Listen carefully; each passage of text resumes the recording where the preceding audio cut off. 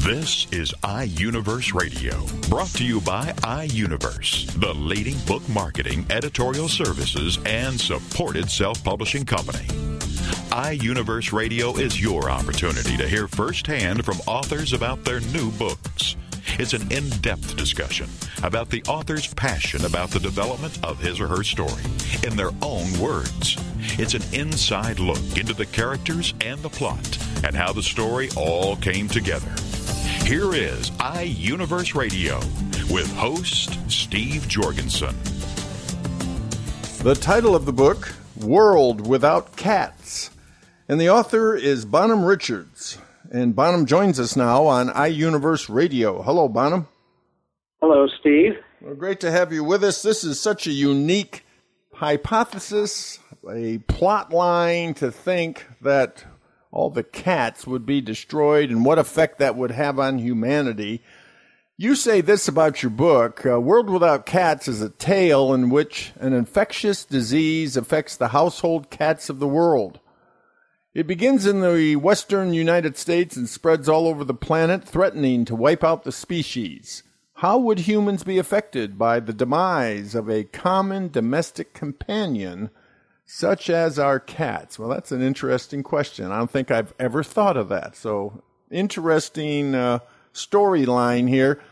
Bonham, tell us a little bit about yourself and why you decided to write your book. I am a retired college educator. I was on the faculty at Cal State San Bernardino for 10 years, and then I served as a lab director in biology at USC. It was in the early 80s when I was writing lab materials for biology courses that I got the idea for this book. It just came to me fully formed. The plot didn't gradually develop in my mind. It just popped in. And I acquired my first computer in the early 80s, and it was sitting there with a word processor, and what do you do with it? Well, this is what I did with it. Well, that's a long time ago, and yes. I was reading where kind of a unique situation saved your book. I stopped working on it a few years after I had begun. And I did so because I was working full-time and I just couldn't find the time, and I got frustrated. Then I retired in 1992 and moved to Camarillo. And after a few years, I began to think about the story again, and eventually I did resume work. And now it's done. Well, it's kind of interesting the way books come about. Every author has a unique story, and this one, with this strange, fatal, and how do you pronounce that kind of disease? How do you pronounce that? Hemorrhagic. Yeah. Hemorrhagic? Hemorrhagic disease. That refers to bleeding, of course, and an example would be HIV, I think, causes... Ebola. Ebola is a much better example. Okay. That's a notorious hemorrhagic disease. Now, in your character development, you have three interesting characters. Now, are these based on folks you know? Two of the characters are entirely made up. That's Noah Chamberlain, the molecular biologist, and Vera Barnett, the veterinarian. The third major character, Angelo Crackmo, is indeed based on somebody I once knew, but I'm not going to tell you whom to protect his privacy. Right. So tell us about Vera, and is she the first one who discovers this, or is it Noah? Well, Vera is a vet, and she has a friend who has lots of cats, the traditional cat lady, if you will. And her friend calls her out, and her cats are sick with this disease. And at first, Vera thinks it's a bacterial disease, and she takes some of the dead cats and does necropsies to try to figure it out, and she's stumped. And then all of this woman's cats die. Dorothy is her name, and Vera is beside herself. She doesn't know what's going on, and she loses it. She doesn't know what to do. So she turns around and takes action, and then Angelo Crackmo is called in. He's the epidemiologist, and he eventually discovers it's a new virus from the Pacific Northwest. Give us some of the statistics on cats. I just always, knew that there are a lot of cats, but I didn't realize there's this many. Yeah, I have statistics. Oh, here. I was provided these statistics by the publisher, iUniverse. They apparently did some quick research. 57% of American households own either a cat or a dog, but that percentage has been increasing over the years. In the 1950s, companion pet owners amounted to only about 44%. And then the percentage of households with cats has increased from 21% in 1956 to 31% in 1996. So the families and households owning cats has been increasing in recent years. And now, this is surprising, there are more cats than dogs in the United States. 64 million cats, 63.8 million dogs. Is that enough? That certainly gives us the big picture. Cats, obviously, are favorite pets, and there would be those who, when it comes to animals, would question some of your storyline concerning use of animals for research. What would you say about that? Well, I'm glad you asked, because that is a central theme of the story. In fact, the book opens with Noah Chamberlain, the molecular biologist who's doing research on a genetic disease of cats,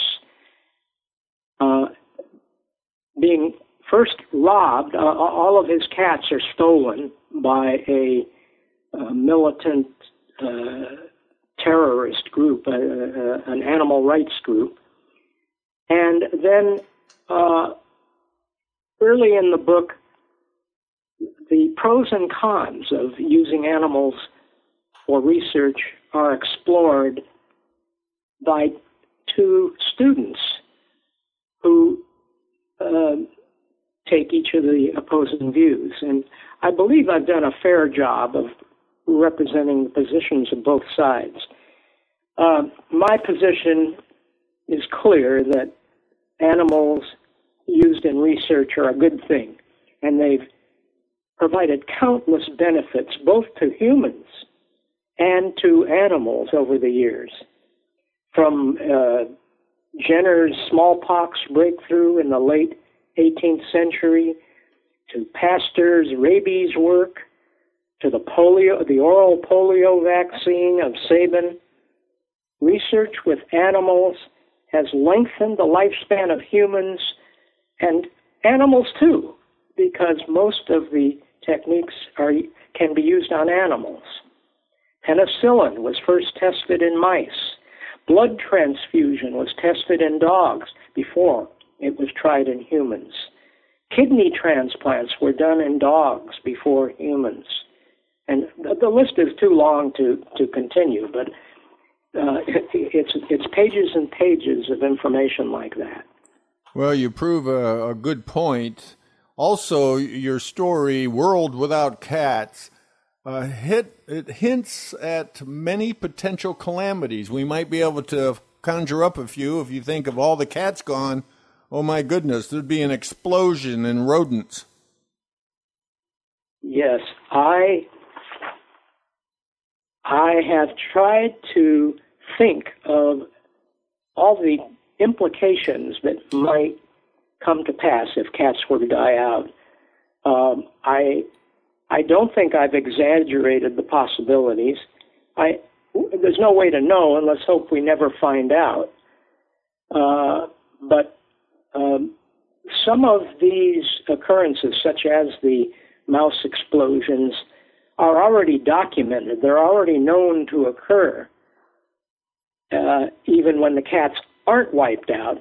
So it's pretty safe to assume that they would increase in frequencies and in locations if cats did die out. I think. Go ahead. Go ahead. No, go ahead. Finish. Okay. I just in the past few days, also, this is a little off your question, but every week there are articles in the paper about viruses that can be transferred to humans from animals, or from animals to animals. For example, here in our local paper a few days ago, there's a report of a swine flu outbreak that's infecting 145 pigs in the Midwest. These kinds of things, humans can get swine flu. They don't often, but they can. Bird flu is an ongoing threat. And so these viruses not only have the potential to wipe out species of animals, they haven't yet, but they could, but they can be transferred to humans with who knows what consequences.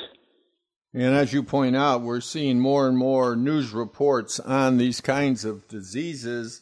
Your characters now, Vera, Noah, and Angelo, do they then work together to try to find a cure?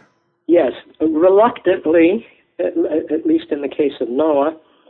And at first they don't realize that they're doing so, but eventually, as the disease progresses and it looks like the cats are going to become extinct, they get together, and Angelo works through the CDC where he works, and the other two work in Camarillo and try to develop a vaccine at first. And they try several versions of vaccine, and they don't work. So the cats keep dying. I don't want to expand upon that because I don't tell the respective readers where it's going. Well, will the reader be surprised by the solution? There is a surprise, yes. And of course, I don't want to say what it is. Sure. Well, cat lovers everywhere will really appreciate this book because we who have cats, and most of us have them. I know you've had cats, even though one of your favorite just passed away, I guess. Yes. And I have a cat, and we've had them through the years.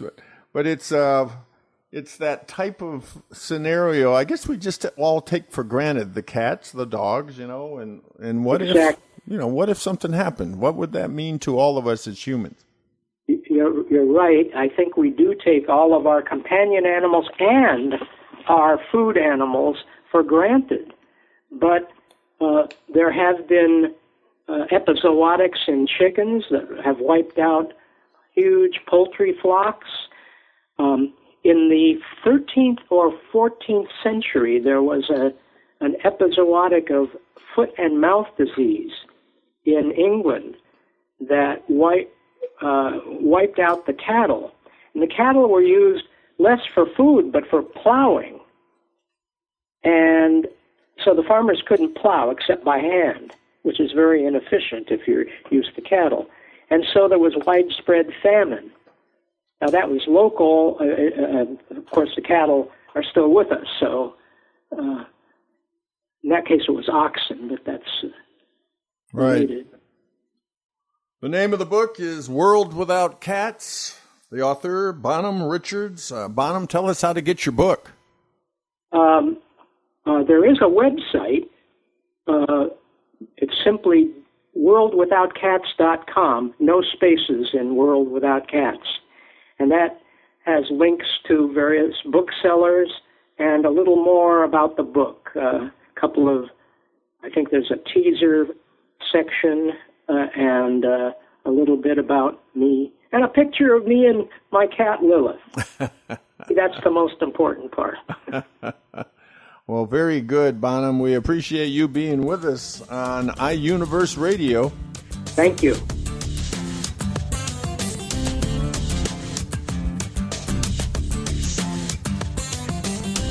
You're listening to iUniverse Radio. We'll be back right after these messages. Hi everybody, this is Pete Dix of Beatles and Beyond. Why don't we all come together and hear some of the tracks off the latest Beatles release on this radio station.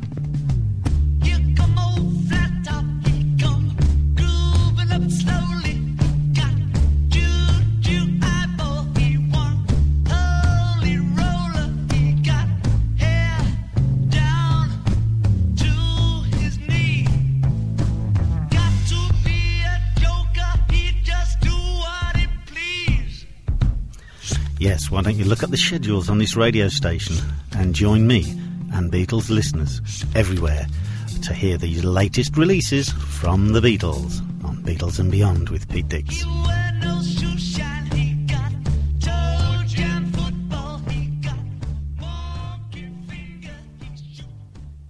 Evermore, people have the means to live, but no meaning to live for. These are the words of Dr. Viktor Frankl, the inspiration for the movie Victor and I. That's VIKTOR and I, movie.com. And Talk Sense Radio, The Meaning Connection, with host Mary Simaluka and frequent contributor Alexander Vesley. Friday afternoons at 3, 2 Central on TogiNet.com. More and more people today are discarding their quest for money, possessions, and things, and are instead beginning a serious quest to find meaning in life. Until now, these discussions were historically in the hands of priests, ministers, and scribes, then to philosophers, psychiatrists, and psychologists. Now, these deep discussions are where they should be, in the hands of individuals, on the air with you. Talk Sense Radio, The Meaning Connection, with your host, Mary Simaluka, and frequent contributor, Alexander Vesley. Friday afternoons at 3, 2 Central, on TogiNet.com. Welcome back to iUniverse Radio with host Steve Jorgensen. The title of the book, Environment Betrayed, The Abuse of a Just Cause. And the author is Edward C. Krug. And Dr. Krug joins us now on iUniverse Radio. Hello, Dr. Krug. Hello. Nice to be with you. Great to have you with us. Hopefully you can help us sort out this confusion that a lot of people have over the environment. It's been going on for, well, who knows how long, this debate over what's harmful, what's not, what we should do now, or is there any time left? You've been in the research, you have been in the debate. We appreciate you being with us. Now, I want to read what you have written just a little bit so everyone understands the breadth of what we're going to talk about. In this collection of articles, an environmental scientist traces a journey through the wilderness of environmental politics. In his travels, Dr. Edward Krug developed a unique perspective on vital areas of the environmental issues, making him critical of both sides of the environmental debate.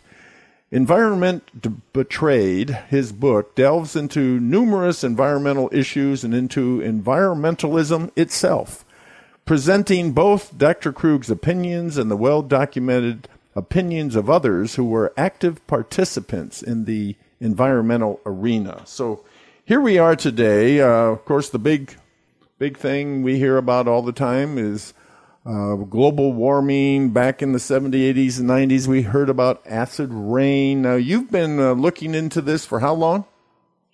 Since the early 80s. In 1981, I became the state of Connecticut's acid rain expert.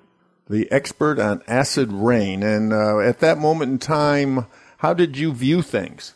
Well, when I was tasked to research acid rain, I took a look at what people were saying, and the Environmental Protection Agency told us that the average Northeast lake was 100 times more acidic today than it was 40 years ago because of acid rain.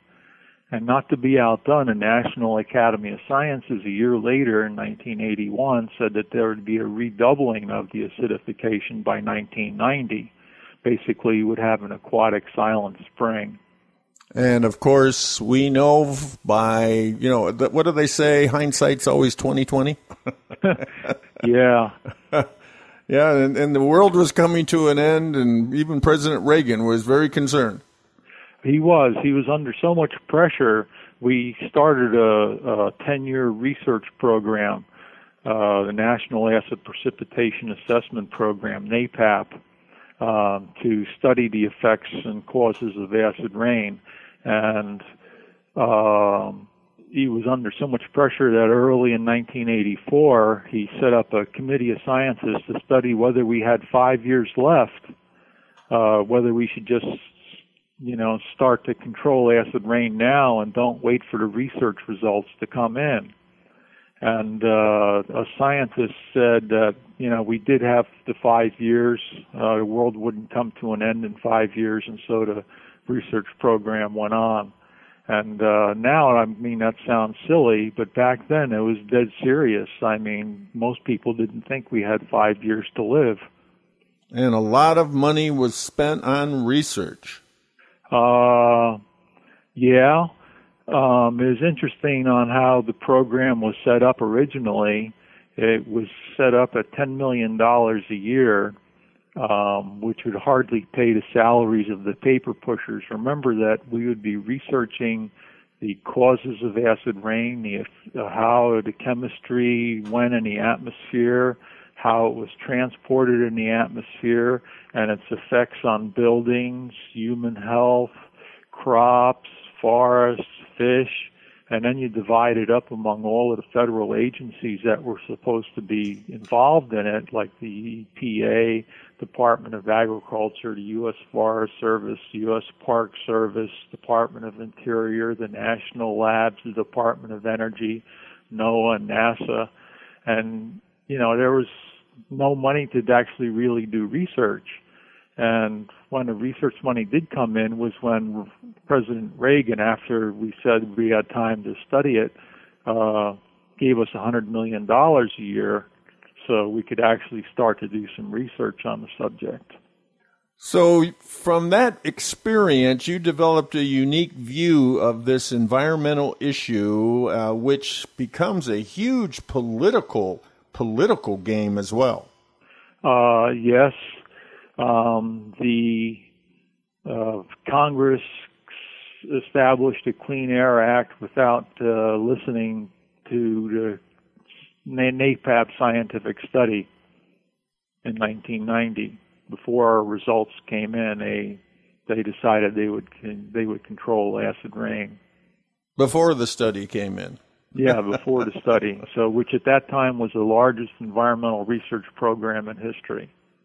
So as you look at this whole debate, this whole area of environmental issues that seem to be before the public all the time, or today, of course, global warming is the terror often that we feel that the world's going to come to end, at least according to some. Others, of course, debate that and argue against that. But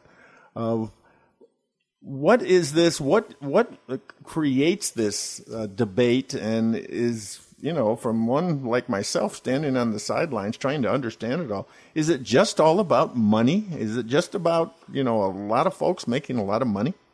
Well, the way the research program was set up was that it was a problem to begin with.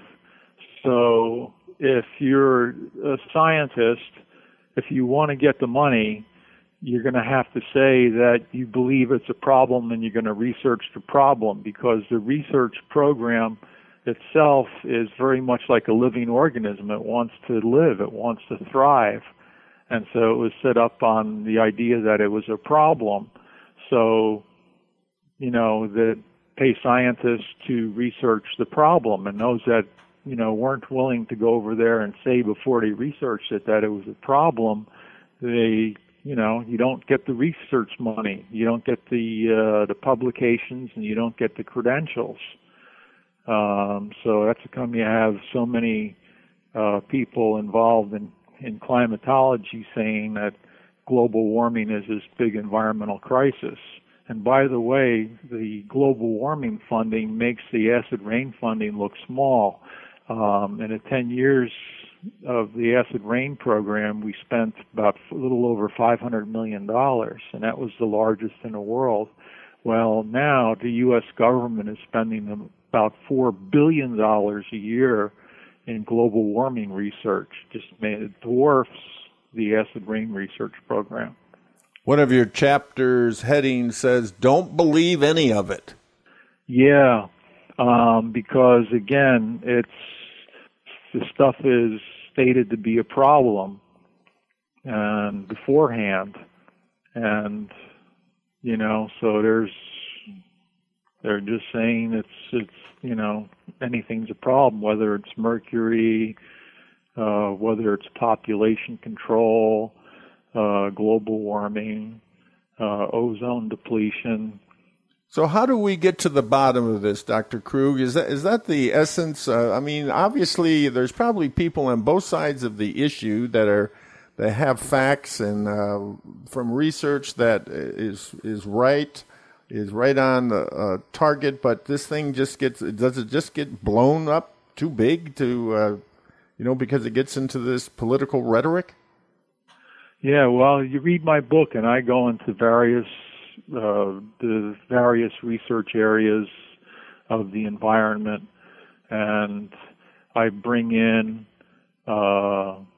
literature and findings that refute what's being said. In fact, both sides, if you listen to both sides, often you won't hear the complete story of what's going on, because environmentalists, by bringing up the issues, get to frame the way that we think about these issues.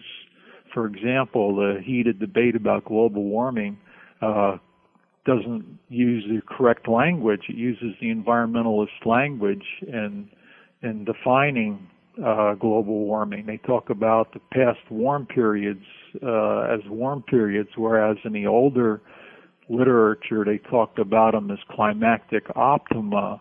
In other words, these warm periods are good for both man and animal, and that type of language is missing from the heated debate, and that's true for basically across the whole spectrum of environmental issues.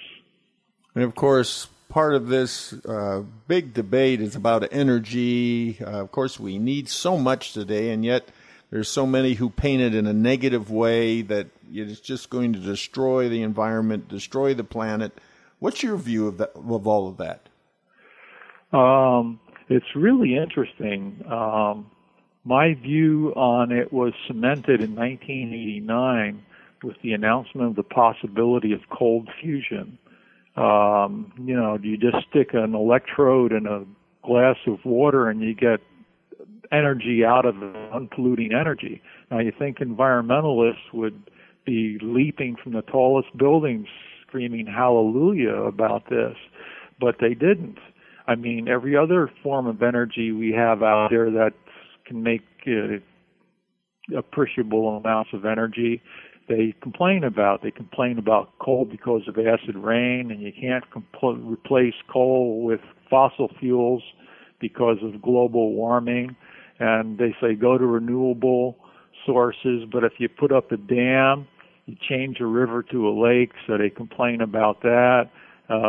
They're against geothermal wherever geothermal is feasible. And when you start putting up a lot of windmills, they complain about aesthetics. It's not beautiful, and it kills birds.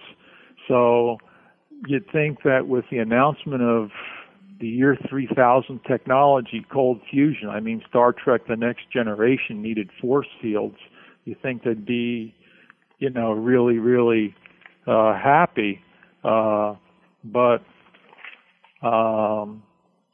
they complained about it very bitterly. Paul Ehrlich said it's the prospect of cheap, inexhaustible power from fusion is like giving a machine gun to an idiot child.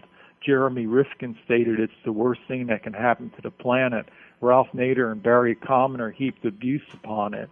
Their objection, not pollution, but if this was cold fusion was possible, it would be able to effectively and cheaply generate power. They were against power generation itself, and because it gives man, greater ability to modify the environment. So the environmentalists have a certain view of people, like one of your themes, that there's a certain view of people. What is that? It's population. People are pollution. They have this equation called I equals PAT. Environmental impact, I, equals the number of people multiplied by the affluence per unit people multiplied by technology. So they view modern man, we have a higher population than in the past, and we're richer than we were in the past, and use higher technology than in the past, as pollution, population. They view the people that, were primitives, that lived poorly, they didn't have wealth, they didn't have numbers, didn't have high technology. They viewed them as the environmental stewards. So I guess they wouldn't want to live the way they'd want everyone else to live, though. No, they don't. You don't see Al Gore living a cheap lifestyle, or what's his name? Anyway, you don't see them living poorly. No, and that's really it's, what's the old saying, if you really want to find out about somebody, just watch them. Watch the way they live and what they say and what's really going on. So this debate, you obviously feel very strongly about it. You've written this book. In your book, you have some farewell reflections. What does that mean, farewell? Well, I was trying to make a living doing this, bringing up environmental issues, and no one was willing to support me to do it. So I had a house, and I had 3 bedrooms as a library, a huge library, and so, I had to stop doing this, and had to get rid of my huge library and downsize my living style.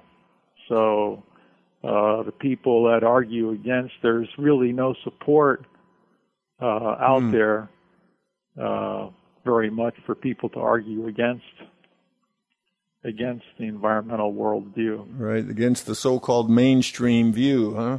Yeah. Yes. Well, it's good to have mavericks and pioneers like yourself, Dr. Krug. You help us see things in a different way, and most of us are very confused about this, and stretch us a little bit to think out of the box. Thank you so much for being with us on iUniverse Radio. The book title is Environment Betrayed, The Abuse of a Just Cause, Edward C. Krug. Dr. Krug, tell us how to get your book. Well, you can go to Barnes & Noble or Amazon and get it off, buy it from them. Fantastic. Well, thanks again for being with us. All right. Thank you for having me.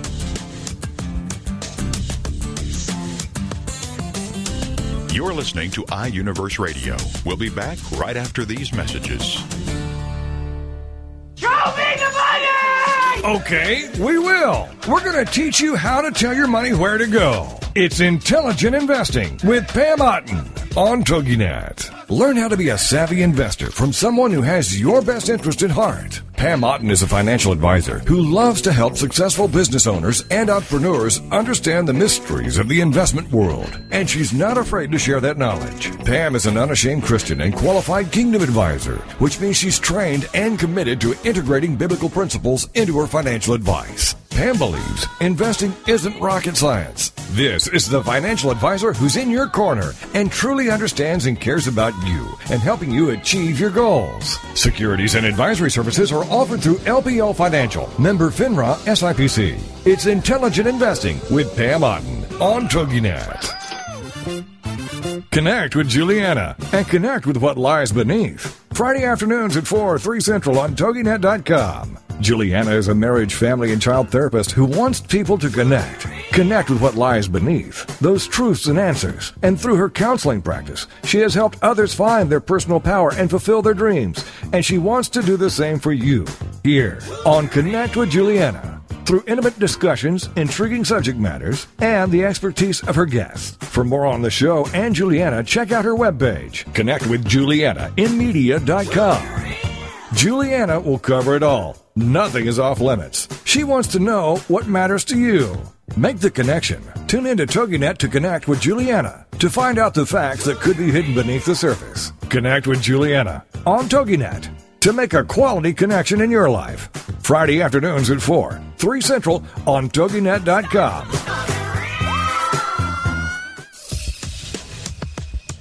Welcome back to iUniverse Radio with host Steve Jorgensen. The title of the book, Portals, and the author is David Goldwasser. And Dave joins us now on iUniverse Radio. Hello, Dave. Hi, Steve. Nice to hear from you. Well, it's great to have you to explain your fantasy, kind of a Harry Potter meets Lord of the Rings kind of a book. Well, I guess in some ways, yeah. I think a lot of people would kind of find different elements of different fantasies within it. I think all fantasies contain elements of other fantasies. It's just the way the minds work. Well, it's magic, and we all are intrigued by magic. And let me read just a couple things you've written. Have you ever wished that you had the ability to travel through time and see how history really happened? What if you could use magic to explain the things that seem beyond our understanding? And so this book has that kind of twist to it, that kind of incredible, just let your imagination wander, let your mind just kind of go places it probably wouldn't go by itself. So that's what's great about you folks who can write this kind of fantasy. Dave, tell us a little bit about yourself, how this all came about, and, how the book was published. Well, sure. The book is self-published by iUniverse because I wanted to get the story out before my teeth came out. I thought it would be a good thing to get self-publishing. It's hard sometimes to get into the publishing world, to find an editor, get yourself out there. So I did do self-publishing. The genesis of the book, really, my daughter, Marissa, who sadly passed away as a result of therapies for cancer treatment, and I were both going to write a book when she graduated from Duke University. She and I both love fantasy, and we were going to write this book. And so after all the dust settled and charity was started in her name, I thought it would be a good time to write the book together, just in a different way. Now, the main character, Lissa, is she kind of fashioned after your daughter, Marissa? Marissa, yes. Well, Marissa and Lissa are really very, very similar. I mean, the heroism and the stuff that comes out of a novel, of course, is not as realistic, but the words that you hear from the character would definitely, and her whole character really is based on Marissa. Yes, absolutely. Now, also, for everyone's information, your wife passed away within 18 months of Marissa. Yes, 18 months before Marissa did. She had been sick most of her life, complications from diabetes. But Marissa had cancer, beat it one time, and then when the cancer came back again, it was much more virulent, much more difficult to get rid of. The therapies involved were much more toxic, and it was just too much of a strain for my wife, and it led to her death. So Marissa passed away at 20 and your wife at 49, and we really Correct. Our hearts go out to you and going through all of this. But out of all of that came something I guess you will always treasure because it probably reminds you of both of them. Yeah, certainly. Much more Marissa. She had so much to offer to the world, and never really got the chance to do it. She had been accepted to Duke University. She was incredibly bright. She was a gifted a student, a gifted athlete, a musician. She was fluent in sign language. She just had a lot of great gifts and a great way about her. And, we all lost something when Marissa left us. Now, your book, you say, combines real history with amazing magic. Now, give us a little flavor of that. How does that work? Well, this particular book, the first of the series, is set in the Bronx, actually one of the boroughs of New York City. And I did a lot of research. I was born there, so a lot of the things I knew about, but many things I learned. And I took events that occurred in real history throughout time, going way back to the time when the Indians, really the Native Americans, were the only people in the Bronx, all the way up to current times. And I took events that occurred, but put magic into it. So a lot of times we don't understand why things happen. For example, there's an incident in the book where talks about a Ferris wheel that broke loose in an amusement park called Clawson Amusement Park, and 8 people were killed in that incident. And why the Ferris wheel fell off in a storm, nobody could really exactly say, but we kind of explained it through magic, and what happens is a magical war kind of going on at that time. So we kind of interwove the history and the magic together to make it help explain some incidents that we couldn't otherwise explain. Now, the main character, Lissa, she's been able to, I guess, tell that others are thinking what they're thinking even before they speak to her. Yeah, one of her magical gifts, and she had it before she even realized she had magic, was that she really could determine when somebody was telling her the truth or not.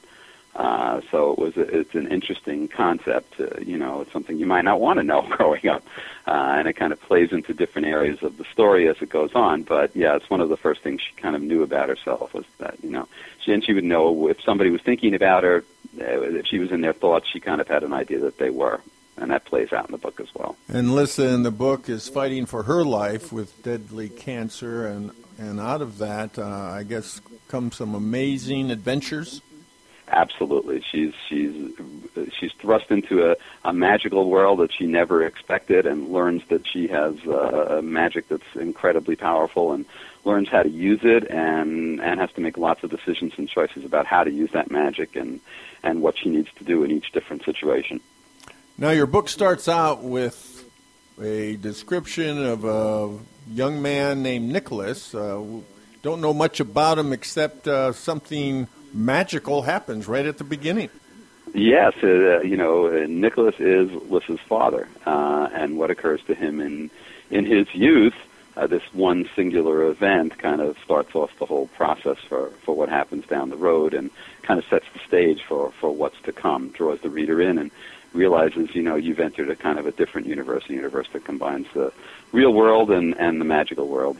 Now, he is told by a stranger, a real, very different stranger, especially the way he looks, the way he's dressed, that it's what? It's not his time? What is that about? Well, the book is called Portals, and Nicholas, in the very beginning, has touched a spot which we would call a portal, a way that people with magic could literally travel through time and space. But Nicholas is too young and not yet aware that he even has magic, and so a wizard comes and intervenes to prevent him from making a mistake and traveling without supervision, as it were. Well, that experience would fade a bit over time, but he would always remember it until some fateful day, I guess.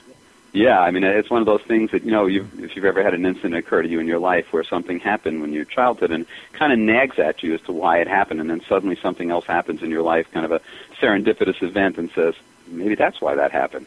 Maybe it was meant to be. We always use those terms, things that were meant to be, or karma. In Jewish there's an expression, bashert, that was meant to happen.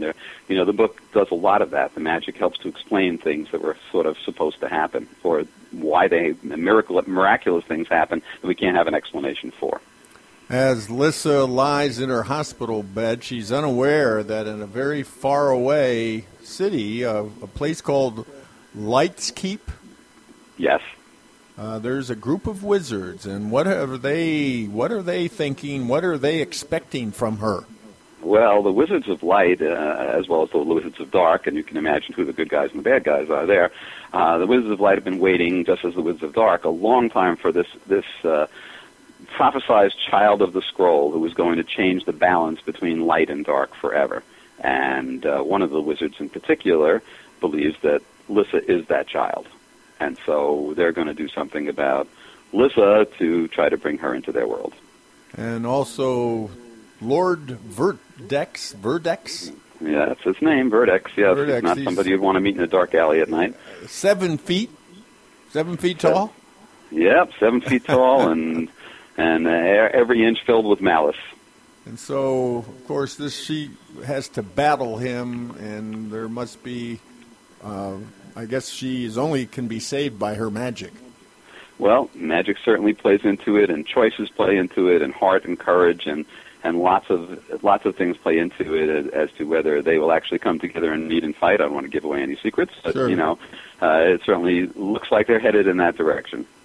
So it's this thrilling battle between good and evil in this fantasy tale, and this young girl, Lissa, has to struggle to control her magic and make that kind of choice that will help these, as you put it, two vastly different worlds find peace at last. So she is the one who will be that has the destiny. Yeah, she's the catalyst for many things that occur, that's for sure. Any other characters that play a very important role in helping Lissa or fighting against Lissa? Well, sure. There's Treb, who is the one of the major wizards in Light's Keep. Yura, Master Yura, who is a spellcaster. There are different roles. There are war wizards like Lady Ebob, who's an incredible warrior. Treb, who's skilled at all areas. There's a healer named Kered. You have healers, and you have spellcasters, and you have all kinds of magical entities that come to play in different ways. There's, on the evil side, you've got Verdex, of course. You've got an amazing character called Yibrik, who is a spellcaster who will you'll just keep shaking your head every time he appears. And I guess her father plays a part in this right through the whole story? Yes, well, Nicholas certainly, searches for his daughter and ends up crossing into the world of magic and finding a way back to his daughter and trying to help her through all that she has to endure. And some of the themes, and we've already mentioned this concept of choice, that's very important in all aspects of life, obviously. Yes, absolutely. I mean, I think, all characters in books end up facing certain choices. How they handle them leads to the way we view them. Hero, anti-hero, villain, choice is always in effect, but it's an impact on our entire lives. We're always faced with choices each and every day, from the simplest things of what we're eating to breakfast, to what we're going to do about a personal situation that impacts us closely. So. And of course, for everybody. And of course, those who have motives of just seeking control of everything around them, everybody around them. Yes, absolutely. That's another aspect of choice, not necessarily a positive one. And that isn't just in the fantasy world, obviously. No, it's not. It's in everyday life. And the value of wisdom. Yes, I mean, that plays a crucial role in here, and I think in many fantasy books you always find, a certain wizard who lends him or herself to setting the stage for how and why we do things and providing the wisdom necessary to help make intelligent choices, to guide us along our path. I think it's important, just like mentors in real life. Anything else you'd like to share with us, Dave? Well, if I might, I just want to mention that a portion of the sale of this book, whether it's as an e-reader or hardcover or softcover, will go to the Marissa Fund, which we set up. It's a 501c3 dedicated charity, and that works tirelessly to provide money for cancer research, as well as to provide money for families when insurances don't work or hospitals can't provide services. We kind of step in and provide money there. So we started a campaign, 1,000,000 Reasons to Wipe Out Pediatric Cancer, and this book sales are a part of that. Well, congratulations on that. And again, we Our heart goes out to you for going through this incredible journey with your daughter and your wife, but here you have this book now that is a keepsake. Well, absolutely, but I think, my heart goes out to the children, the pediatric cancer patients who, I want to live long enough to have a full life and to get to read Portal someday and look at their parents and say, what's cancer? What is that? I'd love to have that day when children say, what is cancer? And nobody knows what the word means. That would be wonderful. Well, David Goldwasser, the author of his book, Portals. Dave, tell us how to get your book. Sure, you can go to any of the major bookstore websites as well as the iUniverse website and order the book that way. No problem at all. Barnes & Noble, Amazon. You can get an e-reader version, as I said, or, which is selling for only $3.99, so it's a really good price. Or you can get a hardcover version or a softcover version. Any of the major book websites will guide you right to the book. Or you can go to the marissafund.org and there learn about the Marissa Fund and also what will connect you directly to links where you can order the book. Thank you for being with us, Dave, on iUniverse Radio. I appreciate it, Steve. Thank you so much for taking the time to talk with me. iUniverse Radio is brought to you by iUniverse, the leading book marketing, editorial services, and supported self-publishing company. iUniverse Radio is produced by TogiNet Radio. Radio with a cutting edge.